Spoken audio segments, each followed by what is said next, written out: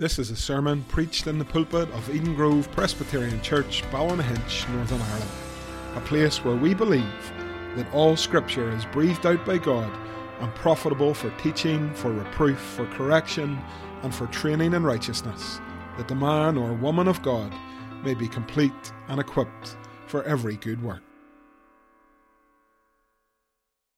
We turn to the Word of God this morning, continuing our series in the book of Acts.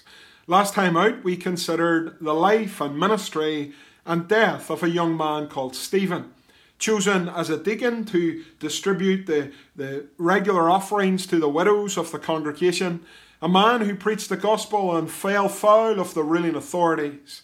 And after preaching a sermon that took them through the Old Testament pointing to Jesus, they murdered him, stoned him to death.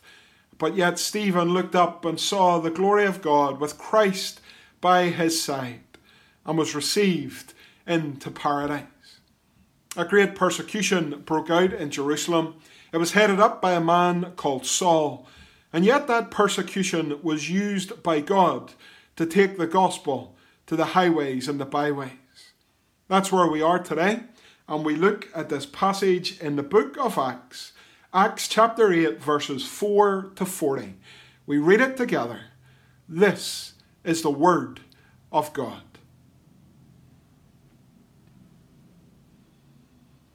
Now those who were scattered went about preaching the word.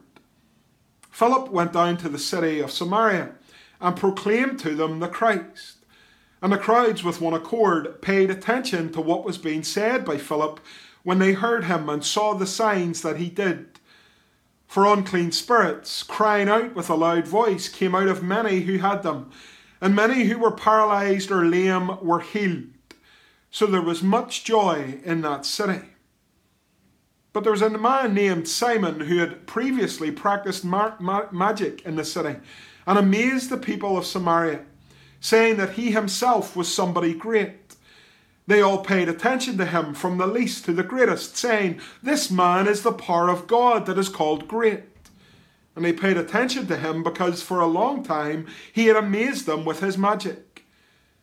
But when they believed Philip as he preached good news about the kingdom of God in the name of Jesus Christ, they were baptized, both men and women. And even Simon himself believed, and after being baptized, he continued with Philip, and seeing signs and great miracles performed, he was amazed. Now when the apostles at Jerusalem heard that Samaria had received the word of God, they sent to them Peter and John, who came down and prayed for them that they might receive the Holy Spirit. For he had not yet fallen on any of them, but they had only been baptized in the name of the Lord Jesus. Then they laid their hands on them, and they received the Holy Spirit. Now when Simon saw that the Spirit was given through the laying on of the apostles' hands, he offered them money and said, "Give me this power also, so that anyone on whom I lay my hands may receive the Holy Spirit." But Peter said to him, "May your silver perish with you, because you thought you could obtain the gift of God with money. You have neither part nor lot in this matter, for your heart is not right before God. Repent, therefore, of this wickedness of yours, and pray to the Lord that, if possible, the intent of your heart may be forgiven you. For I see that you are in the gall of bitterness and in the bond of iniquity." And Simon answered, "Pray for me to the Lord that nothing of what you have said may come upon me." Now when they had testified and spoken the word of the Lord, they returned to Jerusalem, preaching the gospel to many villages of the Samaritans. Now an angel of the Lord said to Philip, "Rise and go towards the south to the road that goes down from Jerusalem to Gaza. This is a desert place." And he rose and went. And there was an Ethiopian, a eunuch, a court official of Candace, queen of the Ethiopians, who was in charge of all her treasure. He had come to Jerusalem to worship, and was returning seated in his chariot, and he was reading the prophet Isaiah. And the Spirit said to Philip, "Go over and join this chariot." So Philip ran to him and heard him reading Isaiah the prophet, and asked, "Do you understand what you are reading?" And he said, "How can I unless someone guides me?" And he invited Philip to come up and sit with him. And now the passage of the scripture that he was reading was this: like a sheep he was led to the slaughter, and like a lamb before its shearer is silent, so he opens not his mouth. In his humiliation, justice was denied him. Who can describe his generation? For his life is taken away from the earth. And a eunuch said to Philip, about whom, I ask you, does the prophet say this? About himself or about someone else? Then Philip opened his mouth, and beginning with this scripture, he told him the good news about Jesus. And as they were going along the road, they came to some water, and the eunuch said, see, here is water. What prevents me from being baptized? And he commanded the chariot to stop. And they both went down into the water, Philip and the eunuch, and he baptized him. And when they came up out of the water, the Spirit of the Lord carried Philip away. And the eunuch saw him no more, and went on his way rejoicing. But Philip found himself at Azotus. And as he passed through, he preached the gospel to all the towns, until he came to Caesarea. Amen. And we thank God today for his word.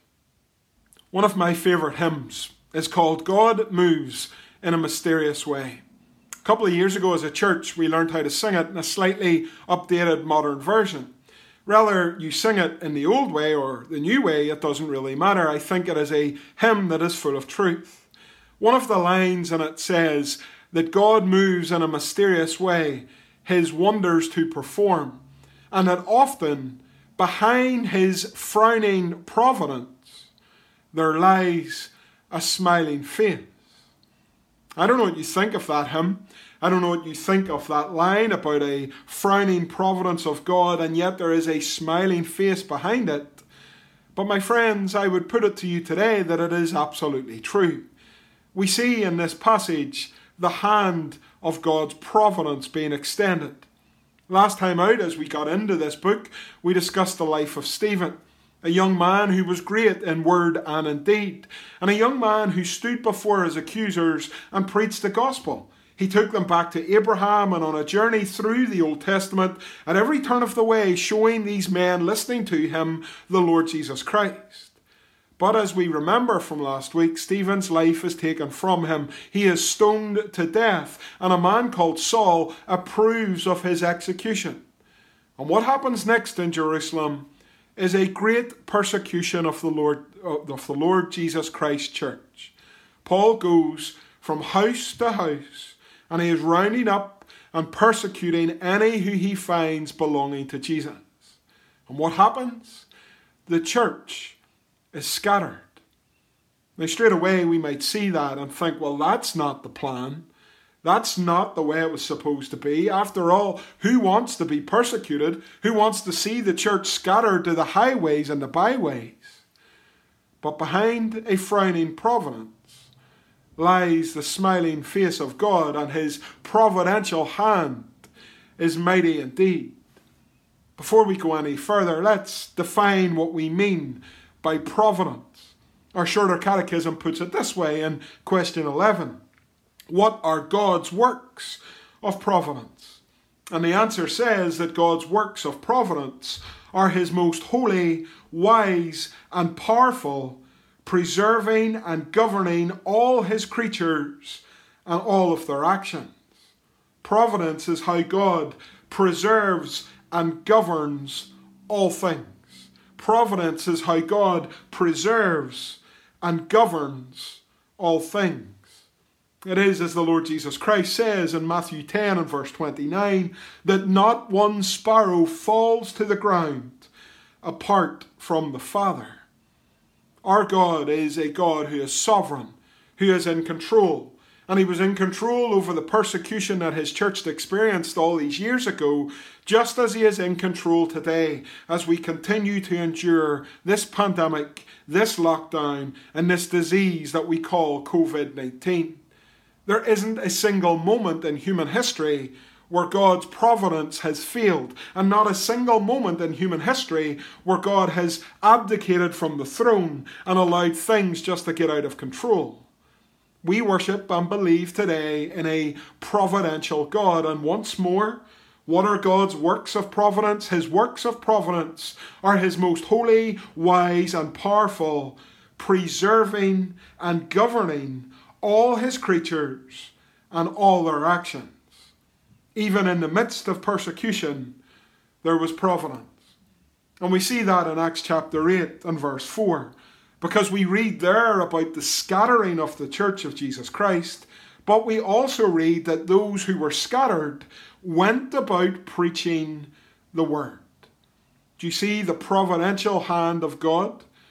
Christ has ascended back up to heaven. He has told his disciples to go and to preach the gospel to the ends of the earth. And slowly but surely, the gospel begins to leave the great city of Jerusalem and it starts to go to the highways and the byways. And how does it go? By the providential hand of God, who uses even the fury of a persecution to send his church to the ends of the earth with the good news of Jesus Christ. That's exactly what happens. We find this young man called Philip, one of those named with Stephen in Acts chapter 6, who was appointed to make sure the daily distribution got where it needed to go. Here is this young man called Philip, verse 5, who went down to the city of Samaria. And boys and girls, the Samaritans are a people who are not terribly liked by the Jews. And so Philip goes to the city of Samaria, Samaria, boys and girls, for your sheets.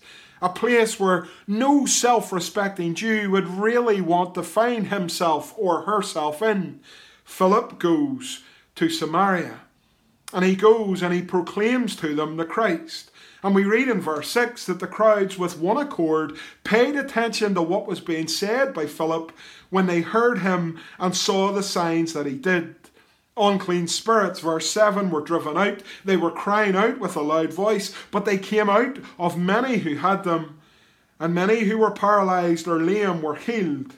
And there was much joy in the city of the Samaritans. Now, boys and girls and mums and dads, we want to pause for a wee bit and to consider who these Samaritans were. Probably we know the story of the so-called Good Samaritan, the parable that Jesus taught. But we need to go a wee bit further back into 2 Kings chapter 17 to discover why there was so much discussion and debate and fury between the Jews and the Samaritans. You see, the Samaritans were people from a Hebrew background. And when the Assyrians came and carried away the northern kingdom of Israel into captivity, the Samaritans were those who in that northern kingdom intermarried and intermixed and worshipped false gods alongside their captors. And so the Jews saw them as half-breeds. A horrible phrase, admittedly, but historical accounts show that that's what the Jews thought of the Samaritans. They weren't quite Gentiles, but they weren't quite Jews either. They were something else. They were half-breeds. You can read in 2 Kings 17 that they worshipped false gods. They didn't listen to the Lord God Almighty. They separated themselves from the Lord God called Yahweh. And so over the period of time since, the Jews and the Samaritans grew in hostility to one another.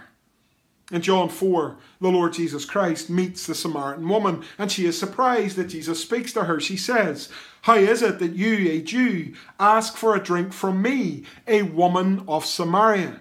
And then in brackets, John puts for our attention, he says, "For Jews have no dealings with Samaritans." Jewish people would avoid Samaria at all costs. They would go round it. They would take a longer route so they didn't have to go through it. To eat with a Samaritan, Jewish literature says, was to be like eating pork. Their daughters were seen as unclean. They were accused of practicing abortion. And whilst they didn't expect someone like Jesus, they did expect another Moses. They didn't hold to all of the Old Testament, you see. The Samaritans only held to the first 5 books, the Pentateuch, the books of Moses. And they worshipped at Mount Gerizim, and they were different in many ways from the Jews just down the road. And so for Philip to go and to spend time with the Samaritans was extraordinary. In Luke 17, Jesus sums up Jewish sentiment towards the Samaritans.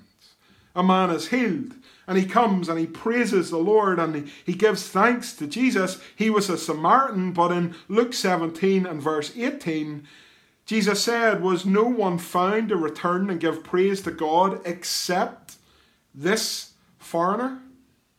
See, to the Jews, the Samaritans were foreigners, idol worshippers, uncouth, half-breeds, not to be talked to, not to be dealt with, people who were beyond the pale. And so it is an insult that they throw at Jesus in John 8 and verse 48 when we read that the Jews answered Jesus, "Are we not right in saying that you are a Samaritan and have a demon?" The Jews and the Samaritans didn't get on. And it was probably a lot more than that, and in polite company we will not describe fully the nature of their relationship. But today in this passage, that's where Philip finds himself, scattered by a providential persecution of the church in the city of Samaria, preaching the gospel, and many receive it with great joy. Here the gospel is leaving Jerusalem and it is beginning its journey to the ends of the earth. There are those hearing it, believing it, and are saved and filled with great joy. Oh, to see days like this once more. Even in their midst, there was someone called Simon the magician. And Simon was someone who did great and mighty things. He was able to do magic in the city. He amazed the people, and he himself said that he was someone great. Indeed, in verse 10, we read, they all paid attention to him, from the least to the greatest, and they said, "This man is the power of God that is called great." They looked at all the things that Simon the magician could do, and they put him on a pedestal, and they said, "Look at this guy, he's like God himself." And the gospel comes to a Samaritan audience, and even, we are told, Simon comes to believe. Verse 11, we are told that the Samaritans paid much attention to this man, Simon the magician, for he had amazed them with his magic. But when they believed Philip as he preached good news about the kingdom of God and the name of Jesus Christ, they were baptized, both men and women. So suddenly their attention leaves Simon the magician and it moves to Jesus Christ the Lord. They are born again. They are converted. They are saved. They turn away from their sin and received Christ by faith. And even verse 13 tells us that Simon himself comes to believe. And Simon himself is baptized, and Simon himself continues on with Philip. He sees great and mighty things done. He is amazed by it. And even Simon the magician, it seems, joins the ranks of the local church. It is an extraordinary moment taking place here in Samaria. It is an extraordinary thing that many Samaritans, with all of that baggage and culture and legacy and history that we've talked about, it is an extraordinary thing that they are hearing the gospel from a young converted Jew like Philip, and they are receiving it, and they are believing it. Now, what comes next in this story is something that is quite controversial, because we read it in verse 14. When the apostles at Jerusalem heard that Samaria had received the word of God, they sent to them Peter and John. And Peter and John come down and they pray for the Samaritans that they might receive the Holy Spirit. For the Holy Spirit had not yet fallen upon them, verse 16, but they had been baptized in the name of the Lord Jesus Christ. So they had heard the gospel, they had believed the gospel, they had even received the sacrament of baptism, but the Holy Spirit had not yet come. It was then in verse 17 that we read the apostles laid their hands on these Samaritans, and it was at that stage that they received the Holy Spirit.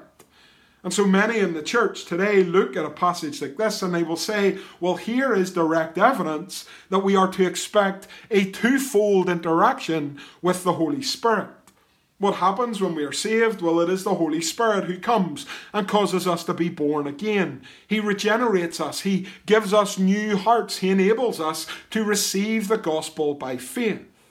That's the first interaction with the Holy Spirit. But some look to a passage like this one and then they say, but look, the Samaritans were saved, but then they needed to receive the gift of the Holy Spirit. We call it the baptism of the Holy Spirit. My friends, if you hold to such a theology, a twofold operation of the Holy Spirit, then I humbly disagree. I do not believe that that is what is going on here. I believe that anyone today who calls upon the name of the Lord Jesus is saved. And anyone today who is called upon Jesus receives the gift of the Holy Spirit, the baptism of the Holy Spirit. It is not a second blessing that we need to seek out by our praise, our prayer, or our piety. But the apostles come instead, not to usher in a twofold interaction with the Holy Spirit, but instead to show that the experience of the gospel among the Samaritans is authentic. They come and they lay hands on these men and women, and the Spirit comes and the people rejoice in the name of the Lord. It is to show the church of Jesus Christ in these days that the gospel is for all who will believe. We have said in these sermons that the day of Pentecost could not be repeated. And so here on this day, when the Spirit moves among the Samaritans, this is another day that could not be repeated. But it is a sure milestone in the history of the church that the gospel is leaving the borders of Israel. It is moving away from Jerusalem. It is going to the ends of the earth, and all who receive it will be saved. My friends, I can't underline the antagonism that existed between the Jews and the Samaritans. I can't underline it enough. These men and women who have just received the gift of the Holy Spirit by the hands of the apostles, these men and women are the lowest of the low. They are seen as scum in the eyes of the Jews. And suddenly the gospel comes, and suddenly it is received with repentance and faith. Extraordinary. Consider today the people groups around you who you despise the most. And I know that we are all good people, and I know that we don't think bad things, but consider those men and women who you despise. It can be so casual in our society, can't it? We're part of the United Kingdom, England, Wales, Scotland, Northern Ireland, but how many of us point at the English and say that we despise them? Oh, that's the English for you. And even Brexit at the minute, we say, oh, it's an English Brexit. Boris Johnson, an Englishman, has let us down again. Perfidious Albion, we like to say. It can be so easy, can be so lazy, but quite simply, all of us at times point the finger at different people groups and we despise them. We don't need to get into the history of this land too much to remind ourselves that Protestants and Roman Catholics do not get on. Imagine today, if I told you that there was a young preacher who had gone down south in the least evangelized part of Europe. He had gone down south and he had preached the gospel and thousands had come to faith in Christ. Would you believe it? Would you rejoice? You should believe it. You should rejoice. You should pray that many churches will be planted south of the border. We should pray that many men and women from a nationalist background, from a Roman Catholic background, would be saved. It's the equivalent that's happening here. Jew and Samaritan despise each other, and yet the gospel comes to Samaria and they receive it with arms wide open and they believe it. And the apostles go to investigate and they find it is true and they lay hands on these people and the Spirit comes. Praise the Lord. Again, oh, for days like this. We live in a land that has lots of churches. We are not like our next door neighbour, the Republic. We are an evangelized land. We are a land where there are churches on every corner of every town and village and city. We have heard the gospel for generations in our own language. But oh, for a day that we would receive it with joy the way these Samaritans did. Oh, for a day that we would see many coming to know Jesus in Ballynahinch and beyond. I would have preached at a time in the Christian Workers Union Hall here in Ballynahinch. And I don't know if you've ever been to that wee hall, but if you go to it, you will see that on the wall is a picture of the great evangelist W.P. Nicholson. And it was when W.P. Nicholson came to Ballynahinch that many people that I know in our own church and in this town, many of them came to know Christ. They'll tell you stories about how my uncle was saved and my father was saved and I was saved. And W.P. did a great work, and W.P. went here and there and everywhere, and hundreds and thousands came and flocked to hear him preach, and many were redeemed, many were saved. Oh, for days like that again. You see, for us, often the gospel has just become something that you believe in, and it's not that exciting and not that joyous. But it is scandalous in this passage that it goes from the mouth of a Jew to the ears of the Samaritans, and they receive Christ and they are saved. Oh, for days like that once more. And yet, even as the Spirit falls, and even as the towns and cities and villages of Samaria rejoice as the gospel is preached, we see that not everyone has been believing properly. Boys and girls, I asked you about Simon the magician. And you see, we are told, boys and girls, that he received the gospel, that he was baptized, and he even continued on with Philip. But had he believed properly? Was he truly saved? Boys and girls, we see here that no, he wasn't. See, Simon sees the mighty works of the apostles, and he asks the question in verse 19. He says, "Give me this power also, so that anyone on whom I lay my hands may receive the Holy Spirit." And verse 18 even tells us that he offered the apostles money for this gift. You see, boys and girls, and mums and dads, we realize here that Simon the magician's heart was not right. He may have heard the gospel, he may have claimed that he believed it, he may even have been baptized, but Simon was not saved. We look at Peter's response to him in verse 20 and we see exactly that. Peter says to Simon, "May your silver perish with you, because you thought you could obtain the gift of God with money." In other words, Peter says to him, "To hell with you and your money." Literally, that's what he says. To hell with you and your money. Simon may have been part of the crowd, and he may have been one to stick his hand in the air, but he had not received the Lord by repentance and faith. He was not a saved man. As Peter continues in verse 23, he says, "I see that you are in the gall of bitterness and in the bond of iniquity. Repent of this wickedness," says Peter in verse 22. "Pray to the Lord that the intent of your heart may be forgiven you." You see, it is hard to be a Simon. It is hard to be someone who is on the pedestal and people say, "Oh, Simon's amazing.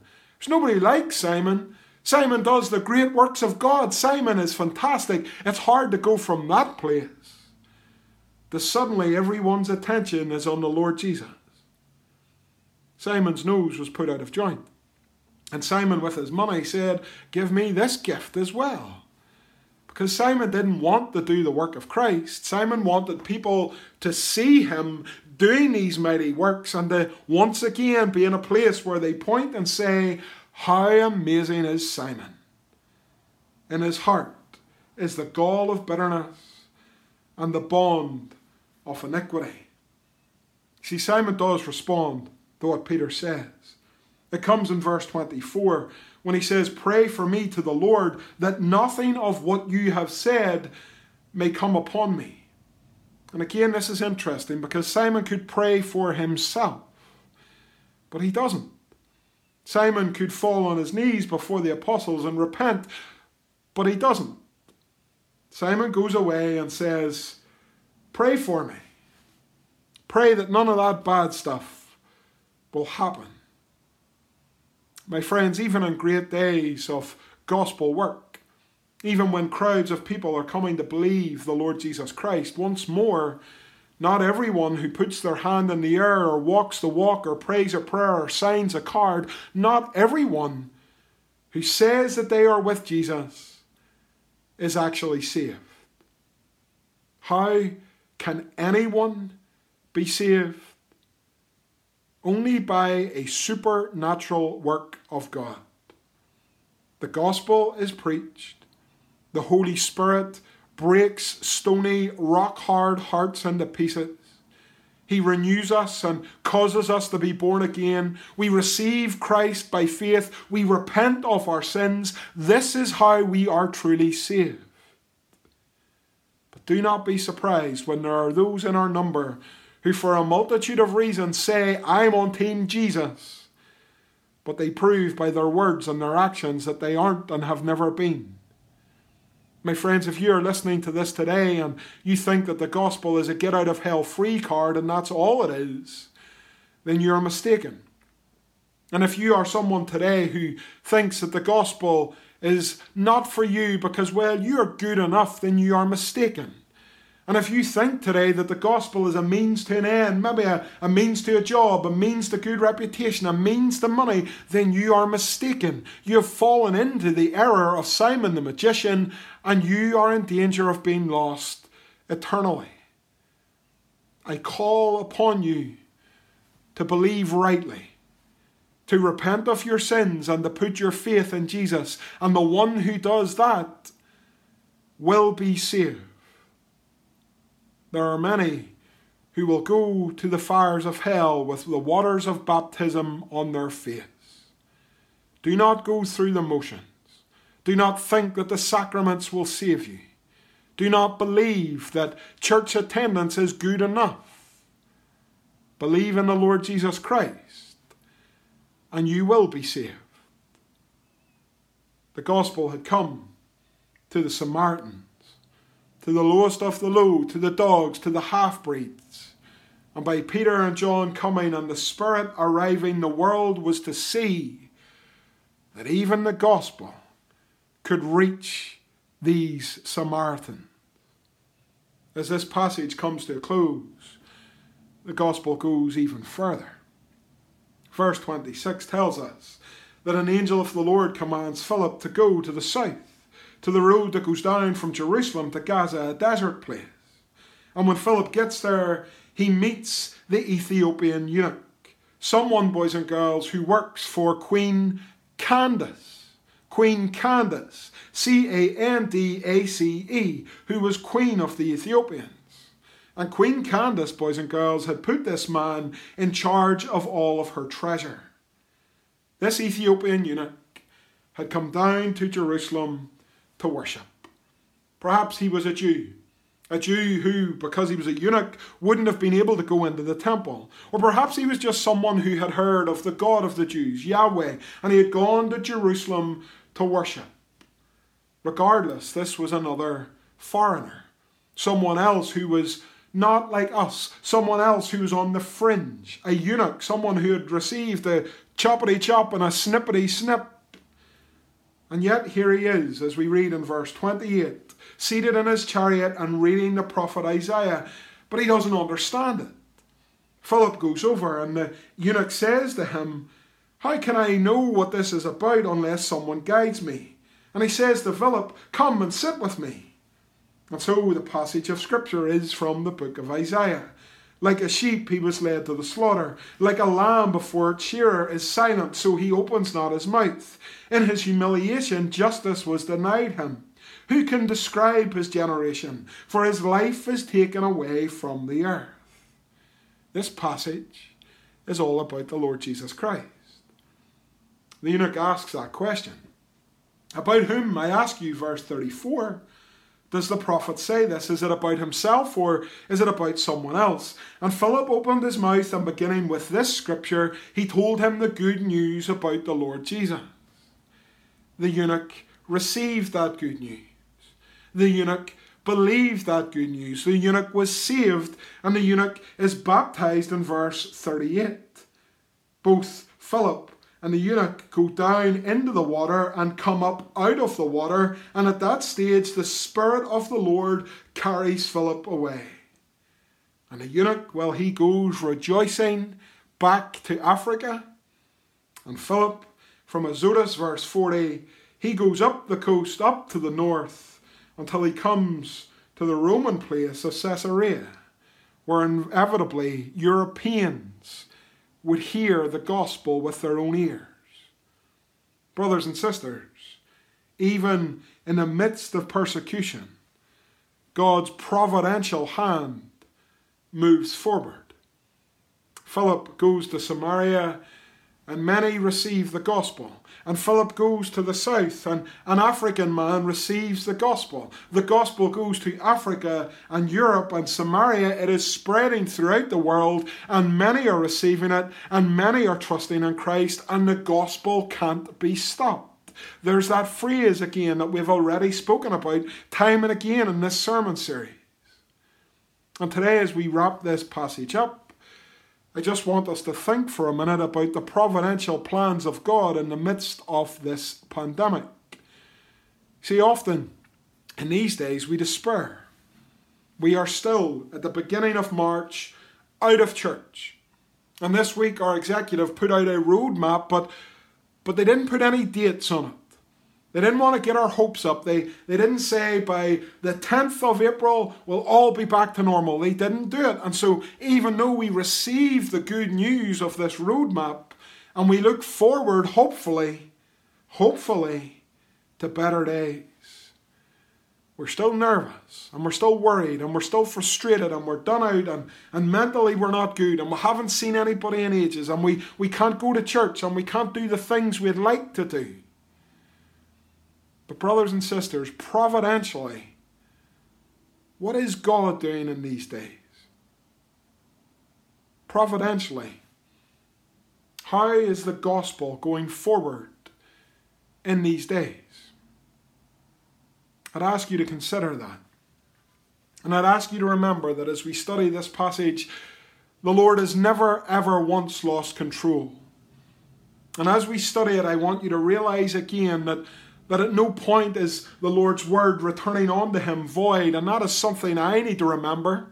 As the numbers watching these videos drop through the floor, and as you don't see people and don't talk to people, you don't know if anybody's listening, I remind myself on a daily basis that the word of the Lord does not return unto him void. And so I pray that this word goes to Samaria and Africa and Europe and America and wherever the Lord would have it go. He is no fool. A sparrow does not fall without his knowledge. He is sovereign, he is in control, and his providential plans for his bride are good. So friends, may we trust in that today. May we trust in our sovereign God that even in the middle of persecution used it providentially to take the gospel to the other, to those who were a wee bit fringe and a wee bit different, but to those who would believe and be saved in the precious name of the Lord Jesus Christ. Providentially, the Lord has not lost any of his power, and providentially, the Lord is at work. And providentially, the gospel that you and I have believed is still the same. Brothers and sisters, this past year has been wick from start to finish. But we can rejoice that the gospel is the power of God for the salvation for all who will believe. Later in the book of Galatians, Saul, who becomes Paul, would be inspired by the Holy Spirit to write these words in Galatians 3. There is neither Jew nor Greek. There is neither slave nor free. There is no male and female, for you are all one in Christ Jesus. And if you are Christ's, then you are Abraham's offspring and heirs according to promise. Sometimes these verses in Galatians 3 are taken to show that women can be elders. And sometimes they're taken to show that the sexual revolution that we are experiencing at the minute has got basis in the Bible.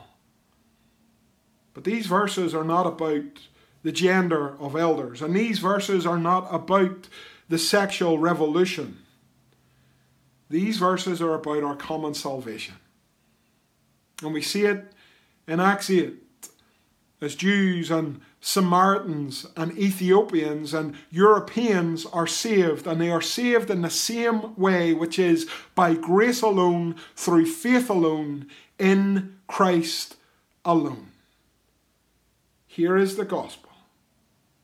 And despite a pandemic, and despite the doom and gloom that we go through, the providential purposes of God will still come to pass. And what are those purposes for? So that many in this world would hear the good news of the Lord Jesus Christ and be saved. Today, we have not yet got to the finishing line, but it is coming. And you and I, by faith, will stand and sing the praises of the Lamb. And we will be there with our brothers and sisters in the faith from every tribe and tongue and language all across this world. In those days, we will see the glorious outworking of the gospel that in Acts chapter 8 left Jerusalem by way of persecution and saw many Samaritans and just one Ethiopian saved. Thanks be to God for the gospel, which remains the hope of this world, even in troubled days like this.